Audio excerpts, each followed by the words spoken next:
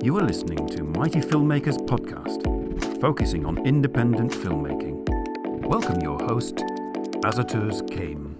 Hello, Mighty Filmmakers. It's been for ages since we streamed live, and especially me actually, and since I've seen you, and since our last coffee shop film talk in London, in Brighton, in Guernsey, in Riga. So time flies pretty fast, but I'm happy to be back. And I'm happy to see that you are here. We're moving a lot of stuff to Facebook now, and we are doing some live streams. And filmmakers, just like you and me, we want to invite you to join us, join our platform, and join our Facebook page. And at the moment, we already had this week Stephanie, and Stephanie was talking about screenwriting. Stephanie's show is called Get It Right, and it's mainly focusing on screenwriting. And Stephanie's writer from LA, and you can join her streams. I think it's going to be roughly twice a month probably, but check it out, follow her on our page, and you'll be able to see when she's going live basically. We have Alexander Hewitson as well talking about sound, which was quite exciting as well, talking about voiceover. Alex's show is called Voiceover Chat, so you can join that. What else? Coffee Shop Film Talk. That's something we've been doing for ages, and we met face to face. And very soon we're gonna change it, and we're changing it to unfortunately, but maybe not unfortunately. Maybe it's even better because you'll be able to attend Coffee Shop Film Talks from the comfort of your home on your sofa, and have a chat to other filmmakers. So next week we're having our first online networking event as well. And of course, if you want to find out more about all that, just go to mightyfilmmakers.com and join our page, our social network, and we can chat there anytime. So that kind of brings me to today's topic, and the topic is quite interesting, especially in the situation we're all in right now at the moment, and it's stock footage.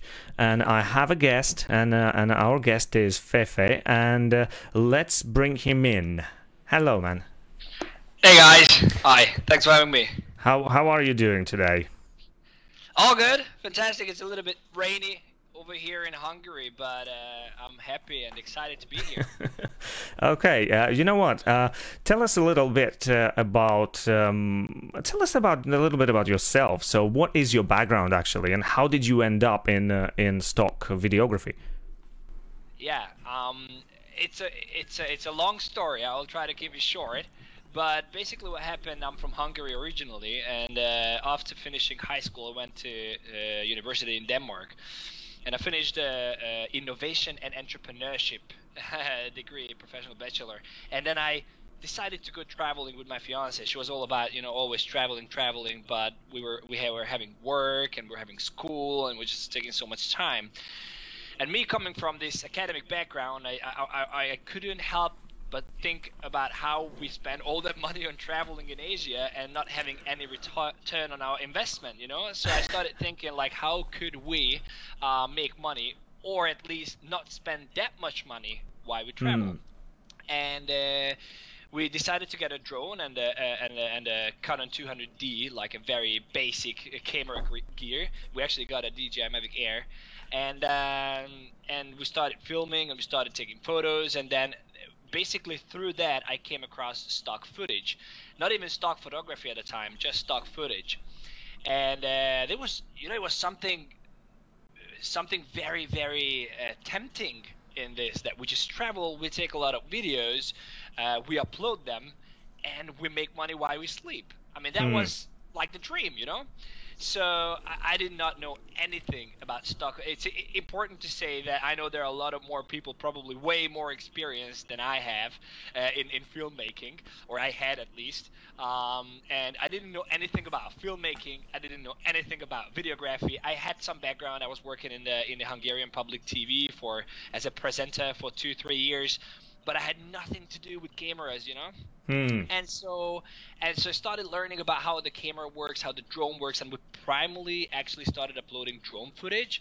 We went to 10 countries in 8 months, and we had a ton of material, flying on beaches and mountains and jungle and whatnot. And so we started uploading that, and I was like, okay, let's give it a shot, because we cannot lose anything. And basically what happened is that we started through this videography. We started working with hotels, and they gave us free stays, and so that's how we managed to travel all around. So we took videos and photos for them, and they gave free accommodation and food and all that in exchange. And at the same time, we created. When we came back, we had 3.5 terabytes of footage, only waiting to be uploaded for stock, and so we started uploading that. And when we've seen after the first 500 to 1,000 clip that money started coming in, it wasn't big money. It was like $50-$60 a month, few sales, but it was working. So we're seeing that it's not just something that people talk about a lot. That we make money while we sleep. It is real. And when that realized in the first 1 or 2 months in our travel, we started going crazy. So every morning I went out, golden hour, recorded the beaches where we were, people coming in from fishing, and basically anything that you can imagine. That's how. Did you actually manage to travel as well and enjoy the places you went to, or you just shot for 24 hours a day? No, yeah. So this was a big question when we went traveling, because people said, you will not live in the moment if you always shoot. And I can tell you that I couldn't disagree more, because after a few months of shooting, really focusing on getting the nice shots, but of course focusing on traveling and enjoying it, we started with my fiance. We started talking about, do you see that leaf with that drain, like drop of rain on how the light coming through, and you start seeing things in a different perspective when you start shooting everyday things. And that way, the world is actually opening up, and you eventually see more than you would see if you would not shoot, because you're looking for the opportunities. Even if you don't know it, you're looking for the opportunities what you could shoot while you travel, and then you just start seeing things that other people don't. So absolutely. So how does your day-to-day life looks like at the moment? So I guess when you traveled, you were thinking about shooting every day and kind of gathering footage. So probably this is what you see every day now. You walk on the street and you see something and you think, oh, you know what? I need to film that because I can sell it. How does that kind of how did that impact your day-to-day life? It's such a good question, actually. The thing about traveling, that when we travel, there is something new every single day. And I was thinking whether it will be when we come back, whether it will be the same, that we'll have something new every day. But this look out for footage, and I'm not saying it in a way, like you're always on the spot, like what can I shoot now? It's just that we carry our cameras everywhere. Literally everywhere.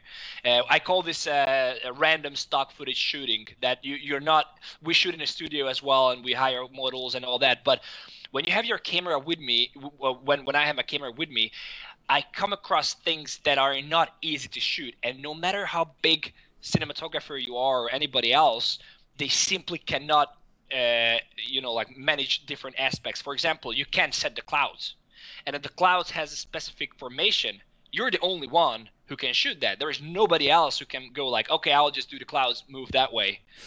So actually changed how we live, how we look at things, how we perceive the world around us. We have our cameras with us all the time. That does not mean that we have it in our hands and whatever, but it's in the car. Wherever we go, we have it. A lot of times we just stop by and just take a time lapse, or when a mountain, last time I've seen like a little hill and the cloud just stopped right on the top of the hill. And these are the things that you can't really get all the time. So we just stopped by, we took a time lapse, as the cloud just slowly moving off of the mountain, and it definitely changes. But about everyday life, when we came back, this journey, this stock footage journey, led to a production company that we run today, and we work with clients not only on producing content but also on figuring out content and trying to help them understand how they can create better appearance on social media and an online presence. That kind of brings me to the question of the projects you're working on at the moment, basically. Is there anything specifically related to stock footage and selling stock footage? What are you working on? So basically, obviously we're selling stock footage, and every day we are producing content. So we're sitting in our office and cutting the footage that we have, planning shoots, all that. And because this this coronavirus came in, and because I found myself in a situation at the beginning where I could not figure out how to start things, we started an online course called Step-by-Step Guide to Selling Stock Footage in 2020 and Forward. And the reason why we started that course was because when we started out, it was devastating. It really was. And it's not just the marketing. When you will watch the trailer of that course, it's on Udemy, you will see that I'm saying it in the course that when we got started, it was devastating. And it's not because we did not understand the concept of stock footage. It's because there are so many factors going into it. When you start producing stock footage, and you have to hear me out here, everybody who's watching, it's not that you should not just turn this off and not start it because it's too difficult. It is learnable, but it was difficult to get started because you not only have to understand what is stock footage, you have to understand what agencies you have to upload to. How do you find agencies that use your work properly and price your work properly? You have to find out how you can tag there is some SEO, search engine optimization going on here that you have to understand, and you have to be involved. Then you have the actual shoot production. You have to know how to use your gear properly. You have to understand how you can get the shoots done that you're planning on, how to plan a shoot. Then you have to understand how to edit a footage that clients will need. So there are so many factors going into that. Even professional filmmakers who make films or videos for a living did not know how to start.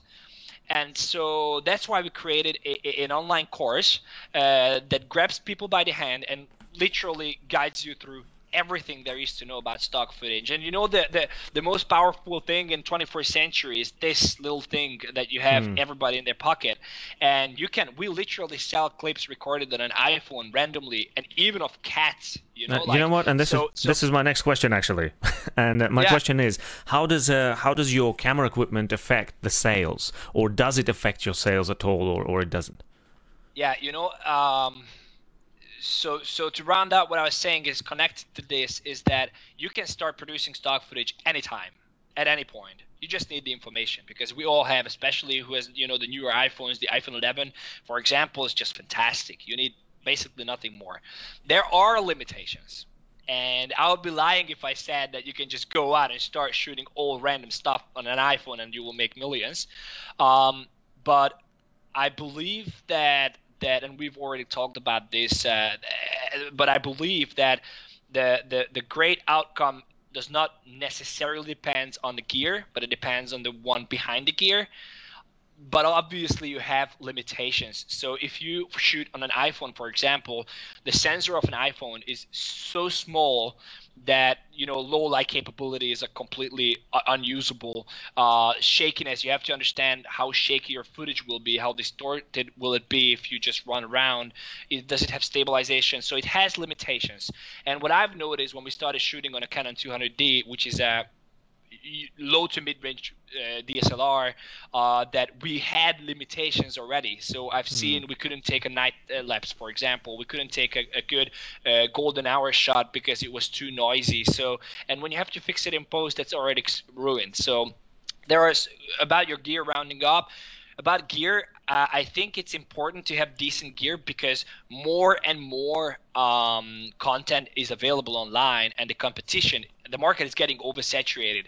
And what can live off of this market is quality content. So it's not about quantity, but it's about quality, and gear does affect that. But that does not mean that you are not able to use your iPhone on a great lighting environment outside in a bright sun and create incredible shots, because we do sell videos recorded on an iPhone 7, for example. Well, that kind of brings me to the question of what would you suggest people to do? Like if filmmakers are watching this and thinking, okay, so should I actually get into this market? As we already said, it's oversaturated, so on and on. What should I do? Should I do it or I shouldn't? And what would be my first step actually to enter this business? So are we talking about filmmakers having proper gear? Yeah. Do you know what? Actually, it doesn't really matter, does it? Just anyone who really wants to sort of make that step and start selling footage. What is the first step? What was your first step? And what was the logic behind it as well? Yeah. So I'll be talking home a little bit, but again, it's not a marketing pitch. You really need to get a proper guidance. So if you know anybody in the industry, talk to them, meet them, ask them how they do things. We've wasted literally hundreds of YouTube videos and hours of just trying to figure out how things work. And even if you think, even now that we launched the course, people tell me like, I know how things work. And then eventually they just go like, oh, okay, I did not know that. And I did not know that. And oh, is this how this works? And so the thing that you really want to do first, if you want to save time, is talk to someone who knows what they do, who are in this industry for a while, or take a course, and there are other courses out there as well. Just go out and try to find a guidance. And a lot of people what do is that they go on YouTube and they start looking at videos, and that's great. I'm not saying it's not good, but what I'm telling is that you have to watch literally hundreds of YouTube videos until you get to the point where you understand the whole picture. Because a YouTube video will talk about how to tag your clips, how to add keywords, all right? But I don't know how to use an FTP to upload my clips. Then you watch an FTP uploading and they go, okay, you just have to set up, you already have it set up on Pond5, but I don't have it set up. I don't know how to set up. Then you watch another video that explains how you can set up FTP. So it's an ongoing process and you waste so much time in the beginning. And most importantly, even though if you can figure out these things, your clips will not be tagged correctly. Your clips, if they are not tagged correctly, they will not show online. So we had uploaded, like 300 to 400 clips that I know by fact do not sell because we messed up our description, our keywords, everything. And that's why we launched the course, because if someone would have told us, hey, don't do it that way because you will screw up and all your hard work is basically just waste, because even though your footage is online and you think it's good, it's not. It's not. So what I would suggest definitely to do, talk to someone who is in this for a while and knows what he or she is talking about. What is the biggest mistake you've kind of seen in terms of tagging? I don't know if that's the biggest one, but what I noticed after time, two things. Number one is description length. A lot of people, even today, even people who I've worked with through different platforms as creators, say that tag a clip, write a description. Say, for example, we have a clip, a couple having a romantic dinner in a restaurant. Yeah, so they start tagging it, saying a middle-aged woman with a middle-aged man sitting at a fancy restaurant eating a beef steak at 9 p.m. with candle lights on the table. And like nobody will search for that. Nobody will search for that. What people will search is romantic dinner. They don't care if it's a middle-aged woman or an old woman, or maybe they will, but a couple. So how I would tag this clip is, for example, a couple sitting, or maybe an elderly couple having a romantic dinner. That's it. You don't need to put everything in the description because nobody cares. People won't search for that. And that goes to the keywords as well, tagging. So people want to include everything. So for example, if we stick with this example and they are having a romantic dinner, people will add keywords like candlelight and candle and fork and knife and plate, and that's just not relevant. So the biggest mistake, and that actually affects your SEO ranking. So if people search for candlelight and your clip shows up and they click on it and they don't buy, you're getting several times this is happening. The search engine will rank your clips lower because the tagging is not correct. So you really need to stick with the tagging. That there are a lot of more things going into this, but you really have to pay attention how you tag your clips, and it should be relevant. So if a couple having a romantic dinner, you should say romantic, you should say couple, you should say lovely, or you should say cozy, or you should say dinner, but you should not say old woman, for example, because it's not relevant. What is relevant that it's an elderly couple. So stick to the relevance of the keywords, and don't use, if you don't have to, don't use 49 keywords just because there are 49 possibilities. Use 10, but that 10 should be perfect. What about keywords in general? Should we think about like sentences, or should it be couple of words, or should it be just each keyword a single word?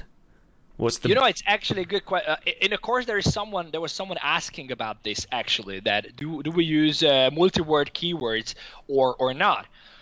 It really depends on, I would say it's basic logic. So if, for example, I use, let's stick with an example here. I will try to improvise, but stick with an example here with romantic dinner, yeah? So if I say, for example, a dinner table, for example, dinner table. If I write dinner and I write table in two separate words, then will it make sense? If I write table, will that actually describe my clip? And if I'm thinking about a romantic couple having a dinner at a restaurant, I don't think table is really relevant. I would imagine table as, an empty table or a filled table with the camera is focusing on a beautiful wood table or whatever. Then table would be relevant. So in this case, I would include dinner table, because dinner table can be relevant because they are having a dinner. I'm not sure if the example is pretty accurate, but I think multi-word keywording makes sense if the words separately do not represent the clip, only together. For example, I think maybe another example that will help here is golden hour. So if you shoot in golden hour, golden hour is 1 hour before and 1 hour after sunset and sunrise.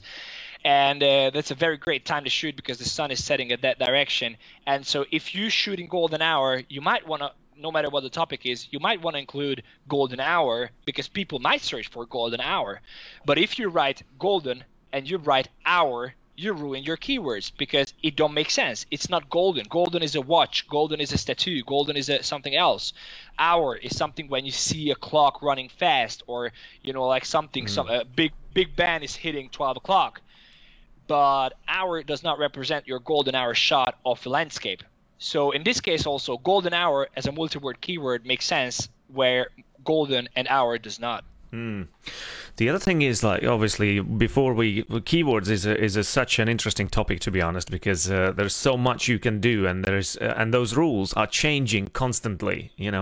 With social media developing some new kind of systems as well, and it's just developing constantly. And the other question to this actually is, we're talking about golden hour. If we write golden hour, and then we have separately keyword golden, would that make sense, or would it harm it basically, the search? In my honest opinion, it would harm it. I would not do it, because and also very important, and that's also maybe going back to your previous question of what I messed up in the beginning, what the biggest mistake is, that people think with their minds. You have to think with the buyer minds, because you're not the one buying the clip, you're the one selling the clip, and maybe it's obvious for you that it's a dinner table, and you write table, but you have to think, the one who buys this clip, what will they search for?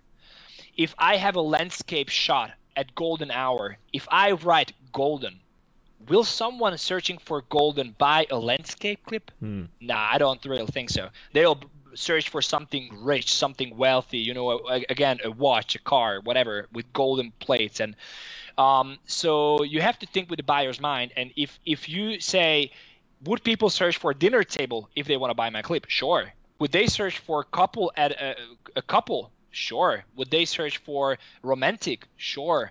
Would they search for, like table? Nah, I don't think so. That's the same with golden hour. So I think it would harm eventually, yeah. I think tagging was destroyed by Instagram, probably. Yeah. And that's the reason why now there's so many kind of misconception about how do you tag? What do you do? Absolutely. Actually? What do you write? Is it a description, or it's not? Or you find every single possible word you can use? Well, okay. What about market situation at the moment? Do you think it's lucrative business? Yeah, again, good question and good timing. I don't know if you've heard about the Shutterstock coming out with their new model. That's the biggest buzz in the industry now. Okay, so let's take this question separately. Do I think it's lucrative? Yes, I do. Do I think you need to work hard to make a living? Yes, I do. Do I think that not quality content sells? No, I don't.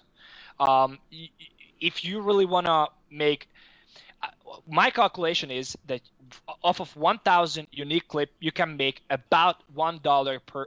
So in a year time, you can make about $1 to $1.50 per clip per year if your work is quality. That's what I think. That's a basic calculation that worked out really well with someone who has only 100 clips online and has 38,000 clips online. That you can really the numbers that you can calculate with is that $1 to $1.50 per year per clip.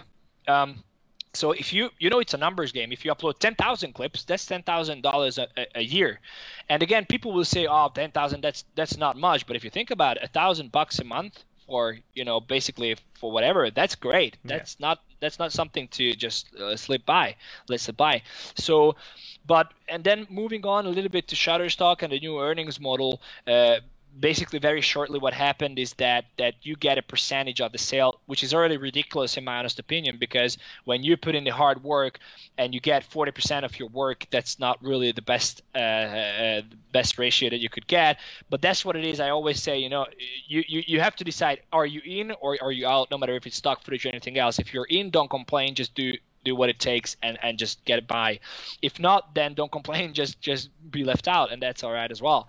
So what happened now is that Shutterstock had 30% commission for your clips, and now they introduced this tier model where, depending on your sales per year, your percentage of the sale changes, your commission changes. So if you sell 250 clips, you will earn 30% in a year. Now, to sell 250 clips, that's already a decent amount of clips online, because what I always say, you basically gonna sell, again, we talk about quality work.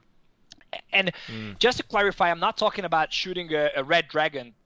You're shooting with a red dragon, and that's quality. I'm not talking. It's not that we shoot with a GH5, but we sell a lot of clips what we shot with the Canon 200D. When I say quality, it's the execution. It's the topic. You know what you're shooting. It's not that you have a $50,000 camera and then you shoot. It's rather about the topic you're shooting and in the way you're shooting and in the light you use and all that. So if you have kind of quality content, then I think you would sell about 5 to 10 to 15% of your uploaded clips. So to sell 250 clips in 1 year, you will need at least 2,500 clips, which will only bring you to the point what you will earn that you've earned before. So if you sell 250 clips, then you start earning 30%. So anyhow, I think it's lucrative, and I think that I don't think that the business model of Shutterstock will ever play out well. I think they'll go down if they continue that way. We've seen that in Storyblocks and other platforms before. I think they will not survive if they continue that way. And there's a lot of if you just check out the Instagram account of Shutterstock and you scroll down on the comments, people are just going nuts over it. This 0.1, so 10 cents on a clip. But yeah, I think it's lucrative. You just have to work hard. How do you define which platforms you specifically maybe use, and what should people look into, basically? Yeah. It's also a topic that is people make a lot of mistakes in that. There are 3 major platforms to go to. It's not just my opinion, it's general common things in industry. Is Adobe Stock, Shutterstock, and Pond5. These are the major 3 platforms that people go to. And then obviously there's Vimeo Stock that's coming out there, and there are the subscription models, the Storyblocks, and all the other platforms. There is one which is coming up, maybe it's Dreamstime. They announced that they will increase the commission of the contributors by 10% when Shutterstock decreased there, so it's a competition going on. But I think the most important, when you choose whatever platform you choose, you have to be aware of what your footage is selling for and what you're getting out of it. So most important is to look into the contributor agreement, understand what's your cut. Do you have to be exclusive with that, meaning if you upload your clips there, you cannot upload anywhere else? For example, on Dreamstime, you can sell the rights to your footage. So that means that if you upload a clip, somebody can buy the clip itself, so you don't own the ownership. So you have to be aware of all these kind of things. And at the same time, you have to be aware of the communication of the platform, how well the community rating this platform. Go on Facebook, try to see the forums, what people say about the platform and how it works. What I usually do is that now it's a question about Shutterstock, whether you have to upload it. Probably not a very popular opinion, but I think it's still worth uploading to Shutterstock. Not for now, because I'm also waiting for them to change, to go back and say like, okay, we screwed up, we're just gonna go back and try to figure out something else with you. I think what would be a great way to do it actually is I like the tires. I think it's a great way. They could have said they will go completely subscription based, and then we're screwed. So I understand that they have to move and they have to follow the trends and they have to compete, and I like the tire idea. It just should not reset on every January. So if it was like, if you sold 200 clips anytime, your cut is 30%, or maybe make it 1,000 clip. And if you sold 1,000 clips, the rest of your life, the cut is 30%. That would be something good. But so I think what you should do is I think we upload to all the platforms. So we upload to Shutterstock. We don't upload it to Shutterstock right now, but in general, Shutterstock, Pond5, and Adobe Stock, because they are well priced and very easy to use, and people. Any buyer who goes to Adobe, Pond5, and Shutterstock. Is it actually worth to look into any specific sort of third-party agencies or not?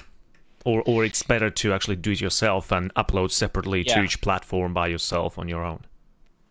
It's important to say that there is a platform called Blackbox.global. There are actually other platforms. Some that serves as an intermediary, an agency basically. So you submit to them and they submit further. That means that you implement a third party and you leave it there for the rest of the time the footage is online. And there are some where you, for example, so Blackbox is like that. And there are some platforms, for example, Microstock Plus or Stock Submitter, where you just pay per upload. So you pay a certain amount of money, 40 euros for 1,000 clip you upload, but you do own the footage. It's under your name, and you just use them one time as a door to upload to the agencies. You don't have to go separately. You can upload one time to them. So you're saying Blackbox is taking all the footage, put into one pile, call it Blackbox, and distribute it around to every single sort of platform? Yeah, so you touched up on one of the major issues I see with Blackbox is that it's anonymous. So it's your clip is running under Blackbox's brand, which has several issues in my opinion. Before I go into that, I want to say that I'm not against Blackbox. I had several discussions with Pad, the owner of Blackbox, or the founder of Blackbox, and I just want to say that I'm not hating on Blackbox. I actually have been a big voice for Blackbox. I started out as a Blackboxer. I have 2,500 clips on Blackbox. But after time, when I realized and I started looking into the industry, and again, that's why I launched the course, because I started out with Blackbox because I did not know what I'm doing. If someone wants a very easy, intuitive gateway into the industry, they have a lot of clips, they don't care about anything, they just want to submit, go to Blackbox. That's great. If you don't have any clip, but you want to create, meaning you want to add metadata for other people's clips, you can do that on Blackbox. That's great as well. Go do it. But if you want to do anything more than just submitting and making $100 a month, you should go separate, in my honest opinion. Number one, as you said, it's under Blackbox's brand. So we had several times when people reached out and said, hey, we know you have a lot of content from Asia. We want to buy some of that. And I could not link my portfolio because I had all the clips on Blackbox. That's an issue. So you have to find your clips separately on the agencies based on the name, and then it's under Blackbox's account, and then it's just a whole mess. Number one. Number two, that you do not have transparency.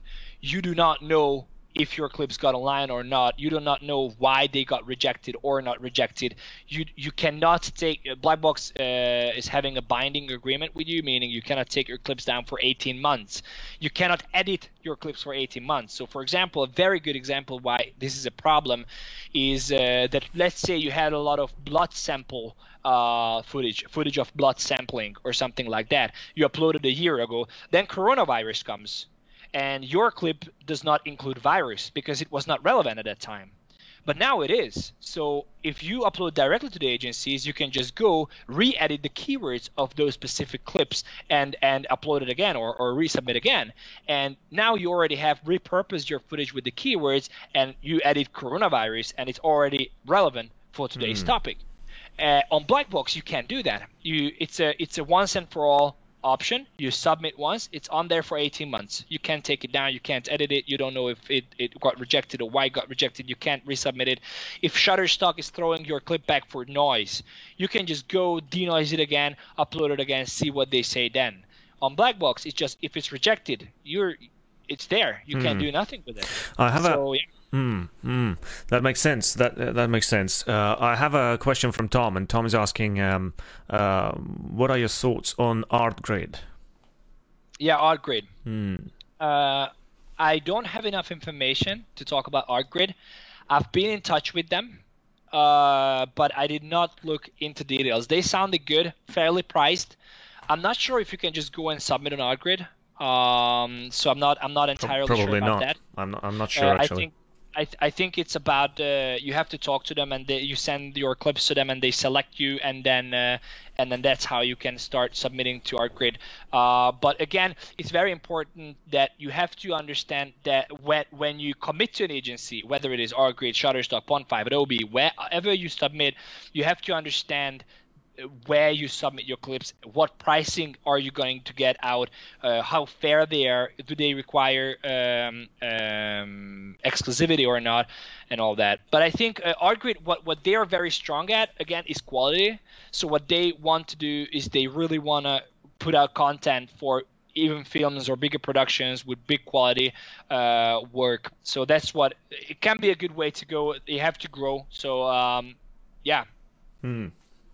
Well, that question about actually branding is quite interesting, because in this market as well, it does make sense to keep your name attached to the work people buy, because I guess you can get return clients straight away coming right to you and knocking on your door rather than going through agencies, isn't it? So Black Box and similar platforms. I'm on Black Box as well, and to be honest, I joined because I like the idea of just being lazy and just going through my archives and uploading my archive footage and thinking, well, whatever. If it's gonna make any cash, it's gonna make any cash. If it doesn't, it Absolutely. doesn't. Yeah. But that's but a lot of people so the reason why I got into Black Box, because was my gateway. So I think that's the reason why I stuck around, because if I was told in the very beginning that you have to go and figure out 3 different agencies with taxation, all the 3 different agencies work differently, you tag differently, you upload differently, you use FTP at one, you go directly on another, then you have to tag differently, you have to use different releases. So Black Box, where they really thrive and why they really got that big is because they got the lazy part of the things. You can't use one release to all the agencies. You have to submit once. They submit all the agencies if they do, and if it gets online. And so it's just a very easy gateway. But you pay 15% for all your sales for the rest of the time. You don't have control over your footage. So it has cons and pros, and you just have to decide again. It's just like an agency. If you commit to Black Box, you have to fully understand what you do and why you do it. Okay, well, that's kind of a selling part of it, and more technical side of it we've discussed a little bit as well. But actually, if we go into creative mode, how do you define and how do you determine what's worth actually shooting? Good question.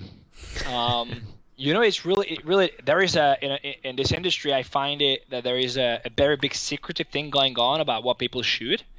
They don't want to share it. They just go like, oh, I made, even in Black Box group, I see people sharing what their sell was, and they, just blanking out the name of the footage they sold, which is understandable at one.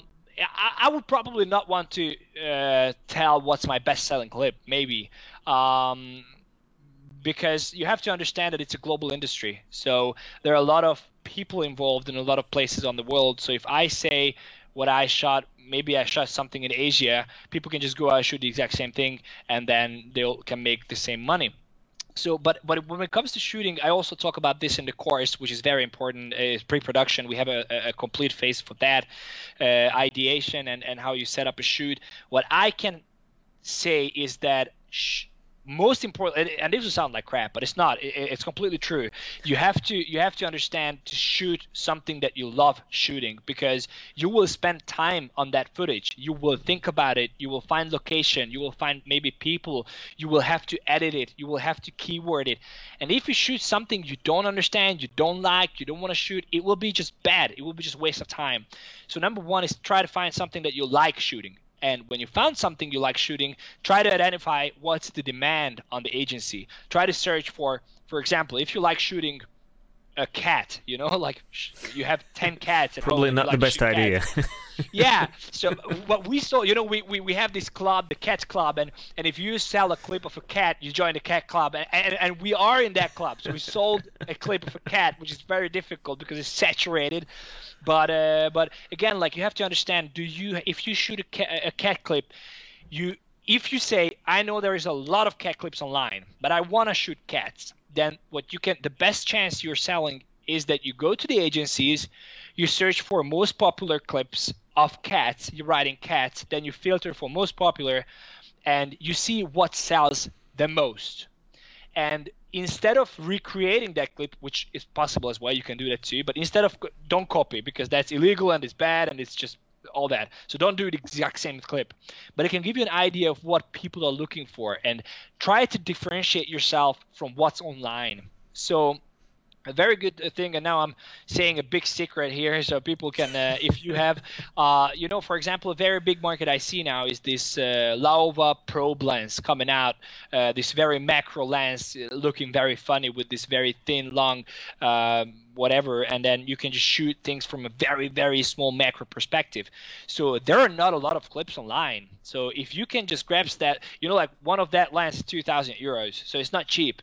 You can just get that, but if you can rent it or just try it out and then just do different kinds of shot with that can be a great idea.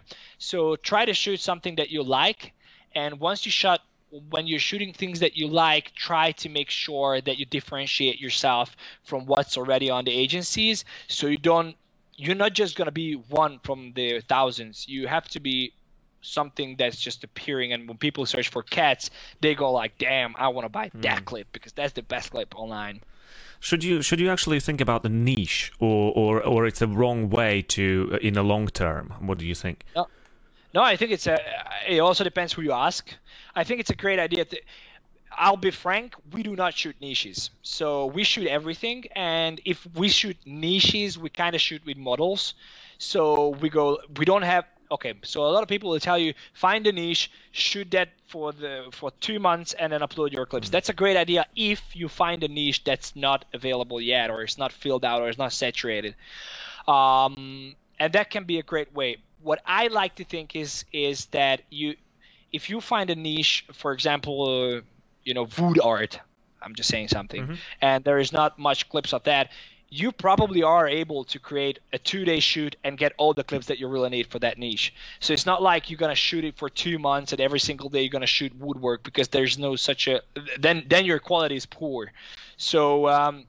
So what I'm thinking is that you can find niche and it's great, but you just shoot everything that you enjoy and try to set up a shoot with models on a business environment. Then try to find a wood artist and shoot one day with her or him, and then go and try to find a candle maker and shoot one day with a candle maker. And then maybe a good idea to give the footage in exchange for them signing the release, and then you have the shot for free and they can use the footages in exchange.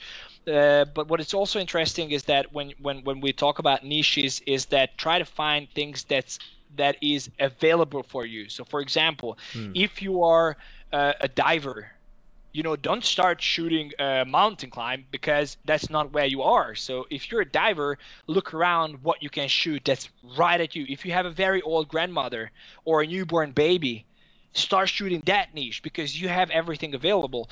I don't have a baby, unfortunately, yet, but if I will have a baby, I'll shoot the baby, because baby's there. I can take a lot of videos with the baby. For me now, someone who's not a father, going out, finding a baby, getting the mother to sign the releases, paying the mother, that takes a lot of time and effort, and I have to count when the baby's sleeping and when not. So try to focus on something that's available for you, and then try to find the demand, try to find what's missing on agencies, and go that direction. I think we're talking about collaboration now, and you mentioned already your possibilities, models, and working with models. So I have a question on that, actually. How do you set up collaboration with a model? Do you buy out? Do you offer some cut from the profit or profit share? Or how do you look at that collaboration process, basically? Yeah. Really depends on where you live in the world. Yeah. So if it's, for example, in even in countries like Hungary, I would say, but rather Asia and these less developed countries, you can get models, beautiful models, and well-acting models for a fraction of a cost that you can get in the States, for example, in the UK or in Denmark, or so what I sometimes okay, so again, on Black Box you have the feature of being able to give shares to a footage. If I shoot with a model and I say, hey, you're gonna get a cut after I sell a clip, she has no trust in me, like she will say, how do I know you have sold a clip? So that's again where Black Box is a very good alternative, because you can assign a cut of a specific clip to a model, and when a clip is sold, Black Box's system simply divides the revenue, and that's a great way to go. Besides that, what I usually do, or what we usually do, is that we either offer the course offer the footage for an exchange. So for example, we shoot with a yoga teacher, and we say, hey, you're gonna get the footage for free. So we'll create some professional looking footage of you. You will get a short promo, maybe we'll cut it together, and in exchange you will give us the right to distribute the footage for our own needs, and we can get all the revenue. And most of the time they are actually happy about this, because they don't have to spend 1,500 euros on a promo film. They can just simply hire us or make a collaboration with us, and they get all the footage, and in exchange we get that. So it really depends on, and what I would really do say is that maybe Uncle Sam is a very great way to go about models, but Uncle Sam might not be the best person to act, and if your actors are not authentic, then it's not worth shooting, really. So you either have to shoot for example, we sometimes do play board games at home, and then when we play board games we just put up the camera, and it's a natural reaction to a board game. So that's great, because even though they are not actors, we are recording some authentic emotion coming out from a game. And because they are family, they'll just say either, hey, we trust you, just give us 20% of the sale or whatever, or they just go like, hey, be happy with it, I don't mind. But we usually, when we work with professional models, I think the clearest and simplest way is to pay them out, say, hey, how much is your hourly rate? We will go for 4-hour shoot. We pay you the rate, and then we just use the footage. And most of the time this is what they prefer as well. That's what I found, at least. Okay, well then I guess my next question is, what do you to kind of finalize our conversation slowly, is what makes your work to stand out? What are the elements, you think? Stock footage wise? Yeah. Well, actually, honestly, we have a very good friend, and she taught us a lot about photography back then. And she said that the basic concept of photography and videography, even people who actually do videography don't know some of it, is painting with light. So what you do is you paint with light, and that's powerful. So if you start thinking about what the hell does that mean, painting with light, it means that if you don't have great lighting, you don't have anything. So you can have the shittiest camera, but great lights, and you can still create some amazing footage. Or you can have a Red Dragon with no light, and it will look very bad. So what I think really stands out is there are two ways you can stand out, in my honest opinion. Number one is that you execute well. You plan and execute well a shoot, meaning you include lights, great models, good location, a stabilizer, well executed shots, planned and executed shots. And when I say planned and executed, I'm talking about also the pre-production phase, where you identify what niches are missing, what clips are missing, how I can be different than what's on the agencies already. Is the market saturated or there's demand? So everything involving that. And the other one you can stand out is if you shoot randomly. We call this in the course the random stock footage production. We have an episode on that. Is that if you shoot randomly and you can capture things that nobody else can. So if you have a clip where, for example, an accident or for example, these protests, for example, it's editorial content. It's horrible what's going on in the States, but it's an opportunity for a stock footage producer to go out and capture footage that's not going to be able to be captured in the next hopefully never again. But these protests are now. And there are these periods when, for example, there is a famous president inauguration. For example, you can't go out and just shoot that again and again and again. It's unique. So how you can stand out is that you shoot unique content, and not only staged unique content, but also randomly when you have an opportunity, you grasp it. An accident, whatever, cloud on a hill, or anything that happens once, and it's not easy to reproduce. You just mentioned editorial, actually. I'm wondering, have you noticed, in terms of sales, what sells better in your experience? Editorial footage or full-on licensed? Yeah, so interesting question. I've noticed that even editorial footage, we've actually, one of the biggest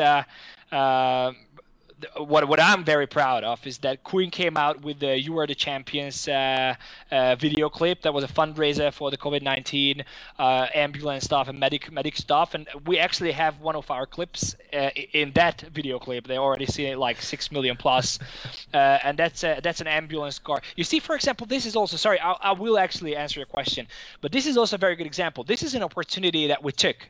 There are these ambulance cars with full, these Hapazoid masks and wide glasses and gloves and everything.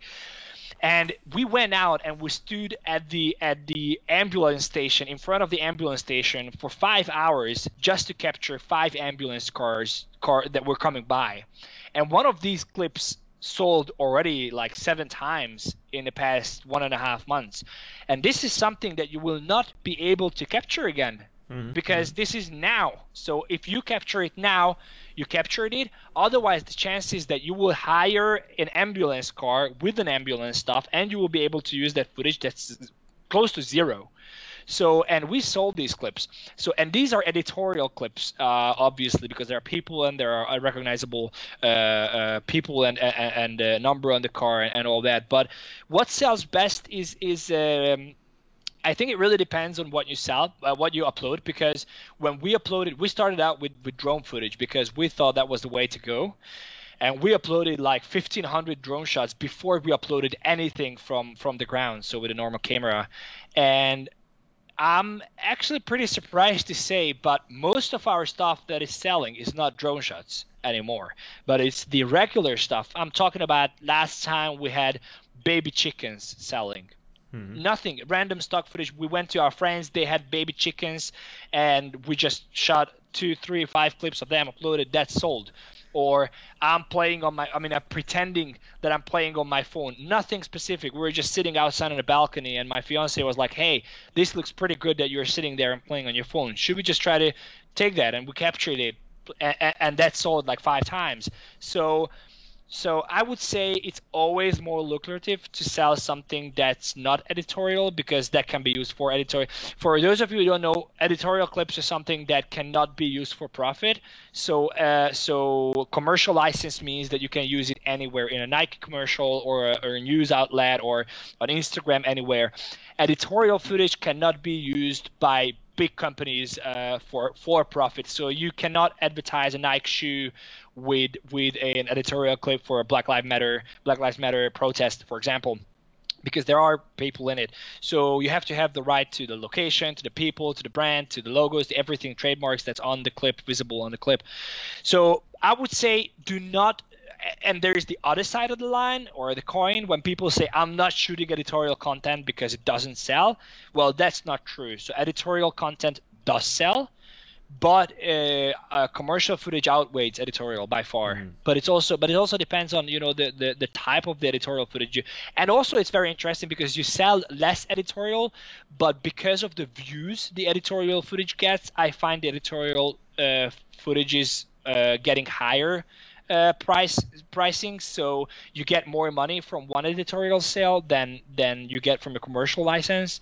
So you might sell less, but in revenue wise, it's maybe 1/3. I think 1/3 editorial, 2/3 commercial for us. Okay, thank you for that. I guess what I'm going to ask you next is we have like 5 minutes left, and I want to ask you to tell a little bit about your course and what's on it, and how is it helpful to filmmakers or somebody who's just at the beginning of their journey? Yeah, so the main reason why we created this course is because, again, as we talked in the very beginning, it was just there was no information, and there are other courses on Udemy as well too, I think, but it's from 2017, and they just talk about general things that you can already find on YouTube. In my opinion, I'm not pulling their course down. It's probably very good as well, but I think what our course is different than anybody else's is that it's a step-by-step guide for real. So we talk about not only how the Shutterstock interface works, but we talk about, okay, let's start from zero. What stock footage is used, how you can think with the buyer's mind, how you can start ideating about content that the buyers want, how you can start planning the content that the buyers want, how you can execute that shoot with great lighting, with good equipment, with good script, how you can go and edit for stock. So I go through in a program showing step by step what I do with my footage, because it's different when you edit for stock and when you edit for a commercial project. It's completely different in every aspect, in my opinion. So, and then we go and we help you literally with everything, explaining what is an FTP, how you can upload through an FTP, how you can find your clips on the platform, how to do your how to set up your profile, what tax setups you need for taxation if you're in the States, if you're not. We help you in the course. We touch up on the keywording, description, releases. We have templates uploaded for releases and for scripts, and so it's really a step. It's 3.5 hours raw material, 57 lessons. And it's really a step-by-step guide to get you started. Whether you're a professional filmmaker or just a complete iPhone wizard or beginner, this is definitely worth the investment, I think. That's great. And I see that Dennis is saying this has been a very interesting live stream, and your enthusiasm for the subject really comes across. Thank you. So, yes. Cheers, Dennis. I'm happy you liked it. Okay, Fefe, it was great to talk to you, and I can see that we could continue for another hour. Yeah, I'm sure. There's a lot to talk about. Well, and one last thing, what I wanted to say is that we've created a coupon code for you, as we talked about. It's Mighty Filmmakers. You just write it in, and you get the course on the lowest price Udemy allows me to give the course. So just check it out. Yeah, it was a pleasure to talk to you. It's my pleasure, and it's fantastic what you guys are doing and all my filmmakers, and it's just great. I'm following you on everywhere, and it's amazing. So just keep rocking. It was an absolute pleasure being here. An honor, yeah? Thank you. Bye-bye. Thank you so much. Have a great day. And you.